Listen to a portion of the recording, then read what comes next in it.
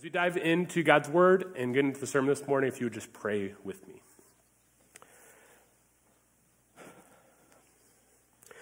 Dear Father, I thank you so much for the opportunity to gather in your house and worship with you. Lord, as we dive into your Word today and we tackle the difficult topic of forgiveness, and we know that there's been ways that we've been hurt by others and ways that we've hurt others, and sometimes forgiveness can be instant, sometimes it is a long process. So Lord, I just pray that you'd be with us during this, that your word would speak to us, that it wouldn't be me, myself, but it would be your word and your Holy Spirit working in each of us, and that we would learn and take something from this morning. So we love you, Lord. We praise things in your name. Amen. So this morning I had the opportunity to kind of think about what I would like to share with you all, and I kept coming back to something that I feel like I've been really wrestling with, something that's been difficult and challenging for me, but also something that God has been teaching me a lot about over the last year or two. So what I'd like to share with you this morning is about forgiveness, specifically forgiving other people who have wronged you. And life experience quickly tells us why this is a relevant topic, because if you're a human being, which I believe most of you are, I can guarantee you two things. One, you've been wronged by someone else. Likely you've been wronged by many other people, and it can hurt. But also, two, you've wronged someone else. And if you're honest with yourself, you've likely wronged many other people, and they've at times been hurt by you. And as a pastor, and at times someone who has counseled and mediated others through conflict, I've likely heard every excuse given, maybe not everyone, but why someone can't forgive someone else.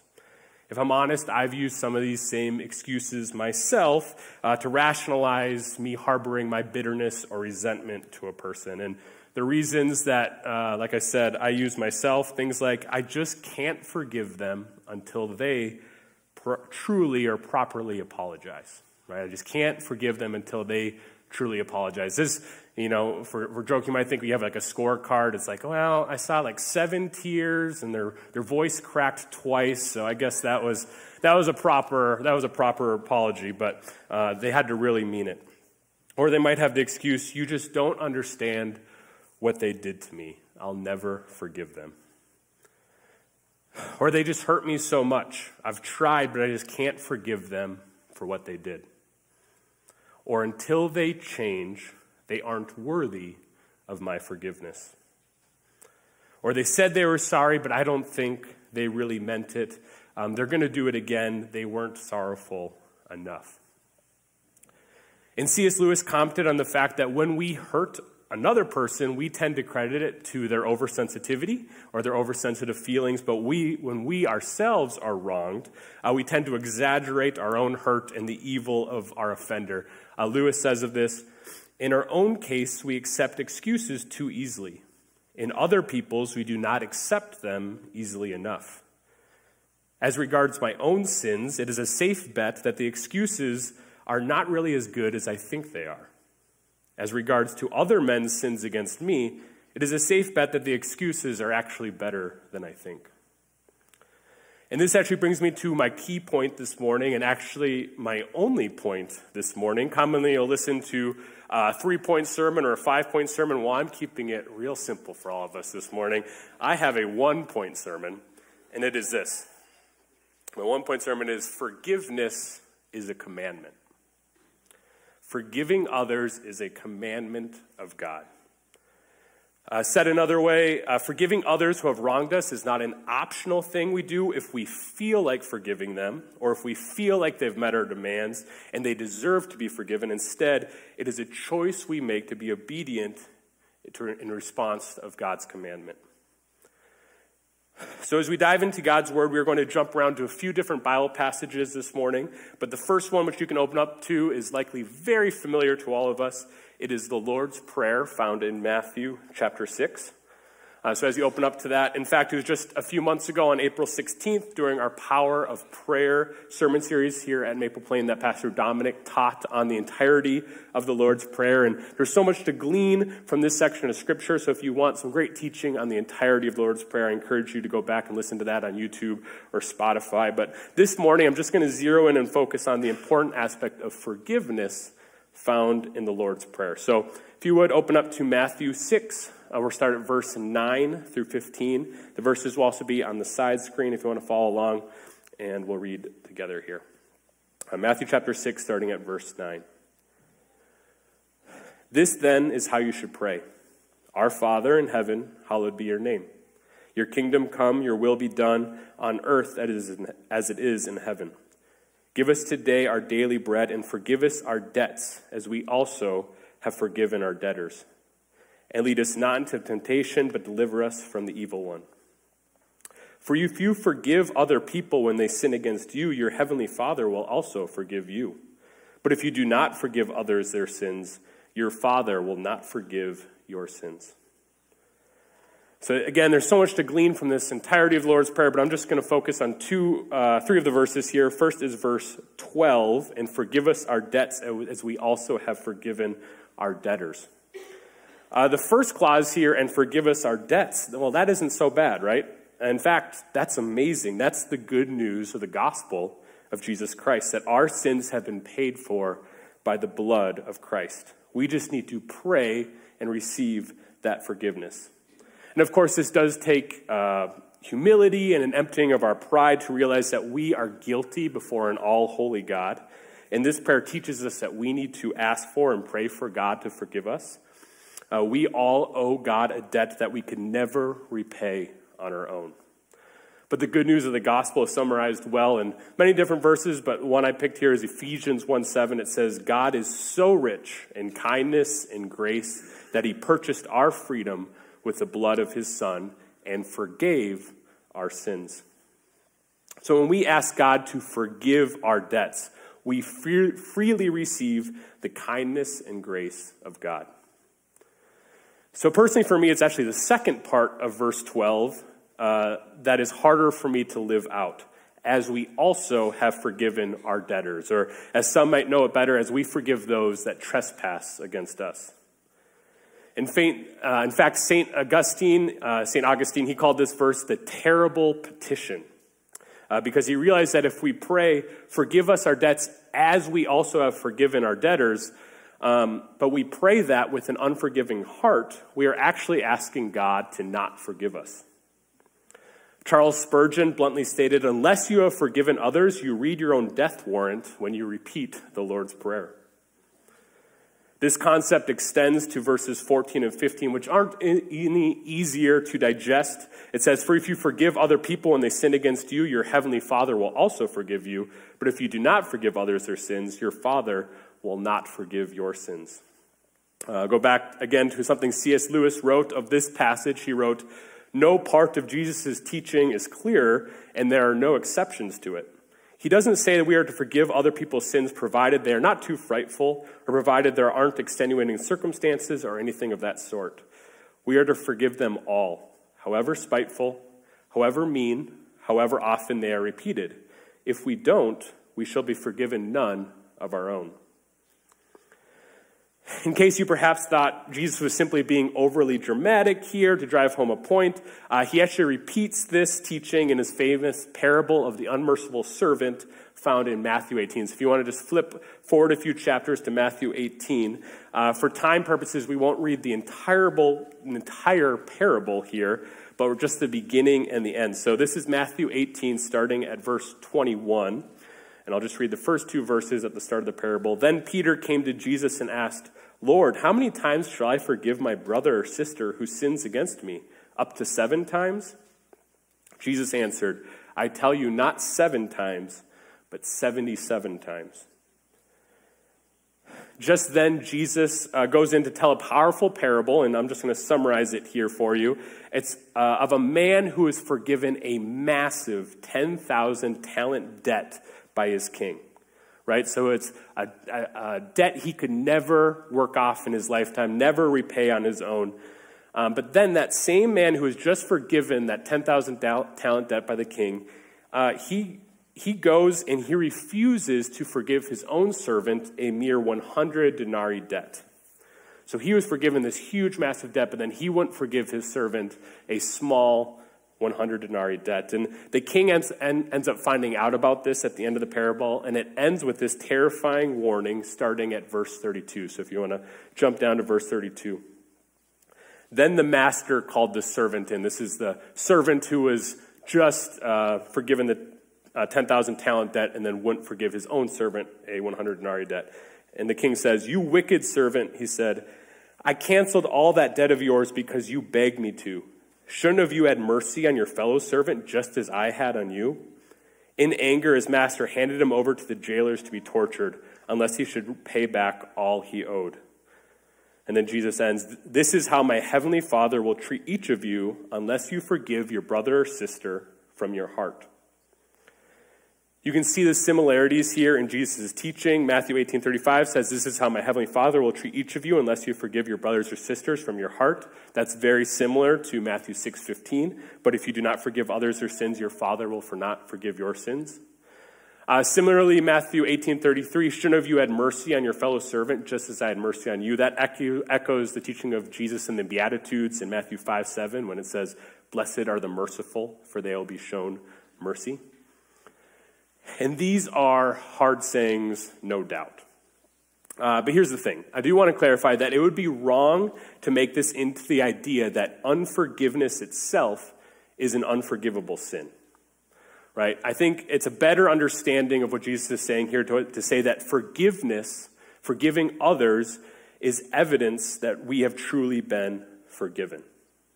Right? And then if we have habitual unforgiveness, it may show that a person's heart has never actually been touched by the love of Jesus. So I'll say that again. Forgiving others is evidence of being truly forgiven. And habitual unforgiveness may show that a person's heart has never really been touched by the love of Jesus.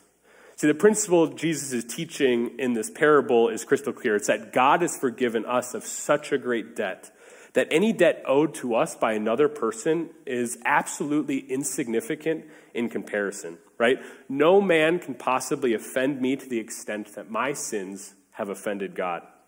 We need to remember that and apply that in the little grievances done to us by other people, as well as the great grievances done to us by other people. Since we as Christians have been forgiven so much, we have no right to withhold forgiveness from others. We are the debtor that has been forgiven an almost infinite 10,000 talent debt. But are we going to hold on to the small debts that others owe us?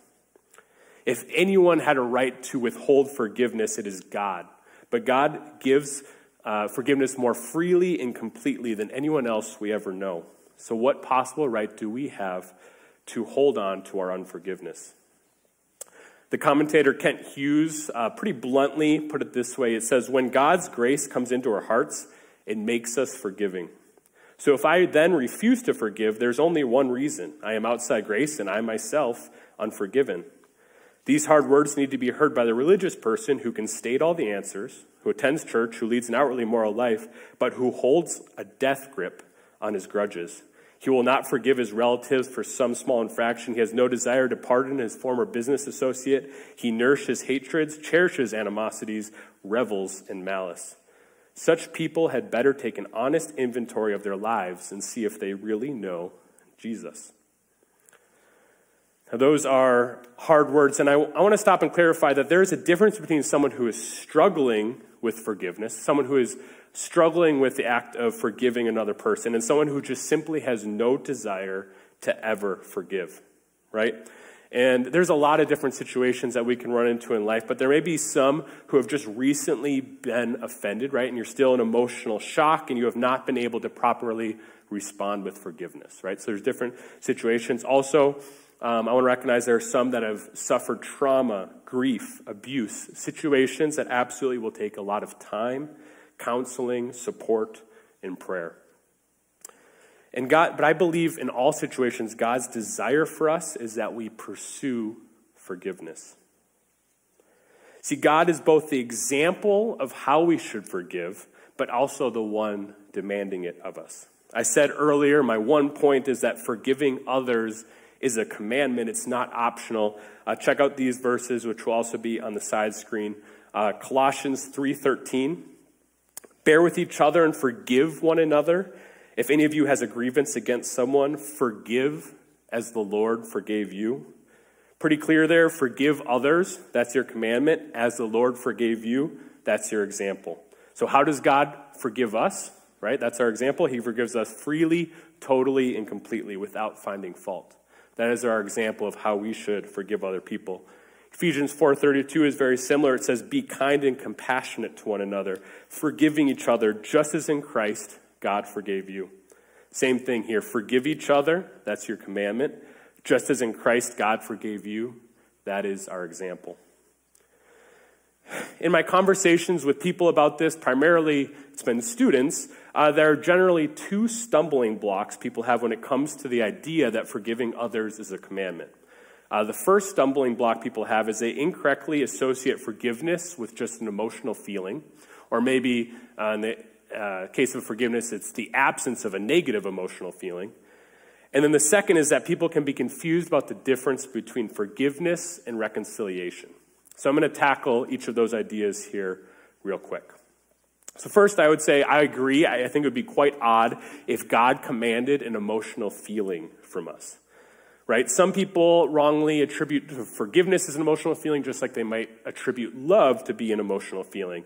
Right? But in John 13:34-35, Jesus says, a new command I give you, love one another. Right? Jesus is commanding of us love. He says, as I have loved you, so you must love one another.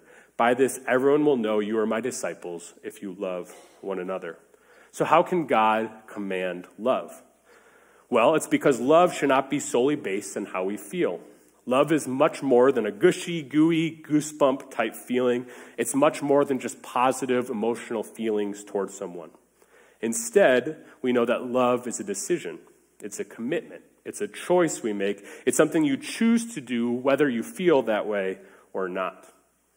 Right? If wedding vows were just, I'll love you until my positive feelings fade, then that wouldn't be very romantic. Instead, it's the commitment part of love. It's the unconditional love that makes wedding vows romantic, for better or for worse, for richer or poorer, in sickness or health, until death do us part. You see, we understand that love is a choice we continually make, not just a feeling. Similarly, I believe forgiveness is actually a choice. That's why it's something God can command of us. And it actually, this is something that might be a little difficult to grasp at first, it actually isn't dependent at all on the other person. So let me explain.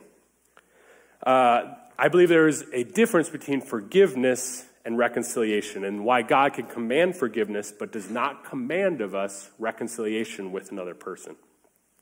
So there's the definitions will be on the side screen here, but forgiveness, I believe, is a choice of your will to not allow anyone to control your emotional well-being except for God.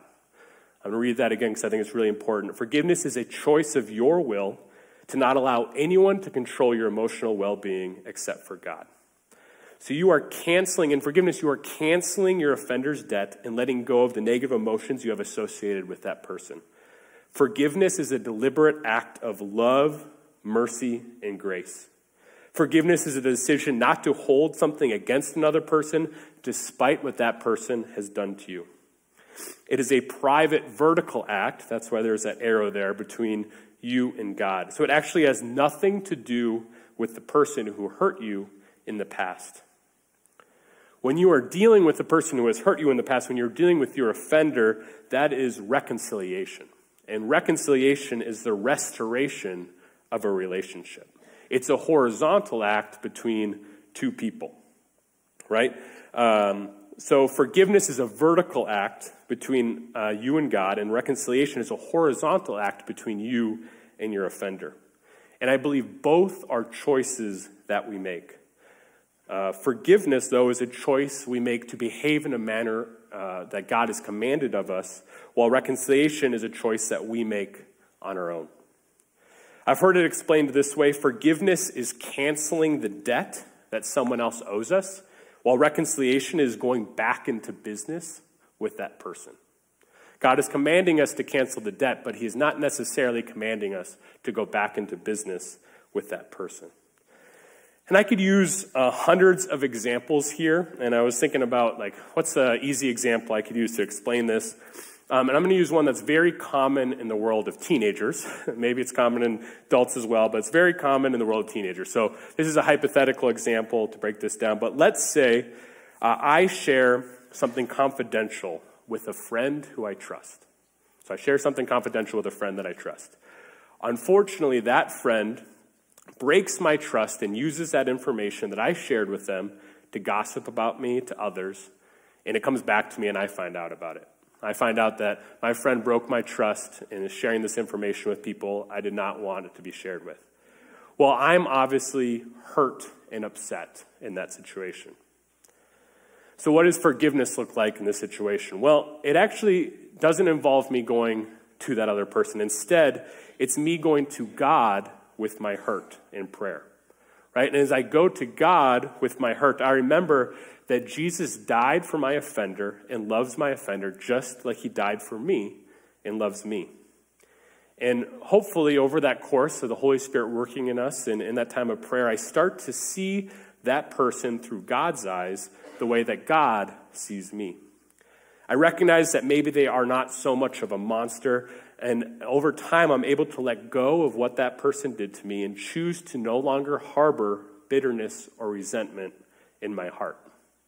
And when that has happened, forgiveness has occurred. Using the example of how God has forgiven us, I'm able to forgive that other person. You see, it was a private, vertical act between me and God. It didn't require that person who broke my trust to necessarily do anything. Like, they didn't have to do a proper apology or a change of behavior. Would have that helped? Yeah, it probably would have helped, but it doesn't necessarily require that. But with that same friend, would I choose to share confidential information with them again?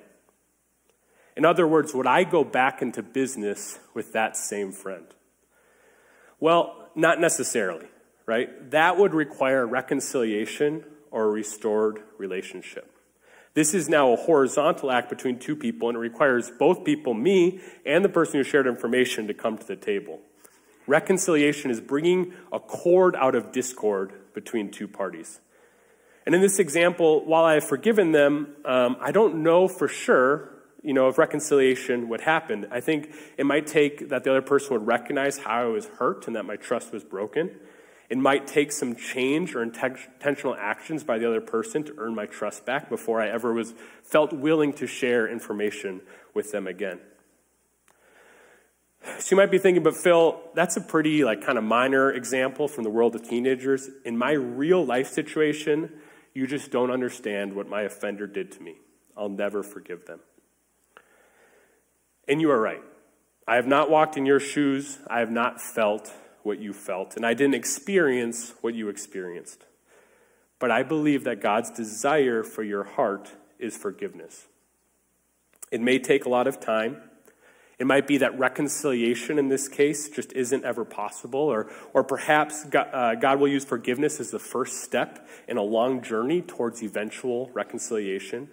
God will use that pursuit of forgiveness you have to work in ways that you previously thought were impossible. I've heard it said before, and I agree with it, that not forgiving someone is like trying to hurt somebody else by drinking poison yourself. In the end, the poison is only killing you.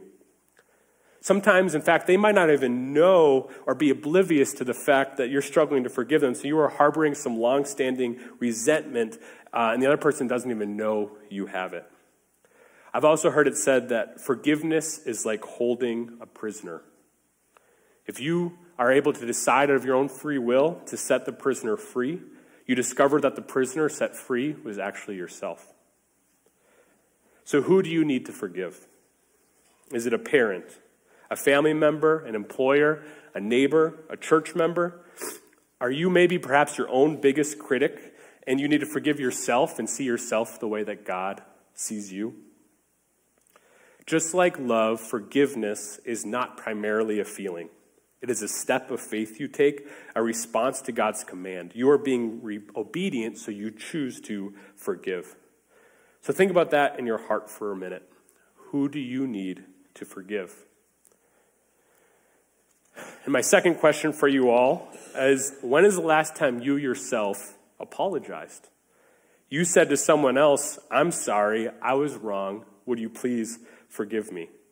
Now, can I suggest that if it's been a while since you've apologized to someone, it's not because you have never blown it recently. You may have just been too proud to admit it. To humble yourself and apologize, it's a strength, not a weakness.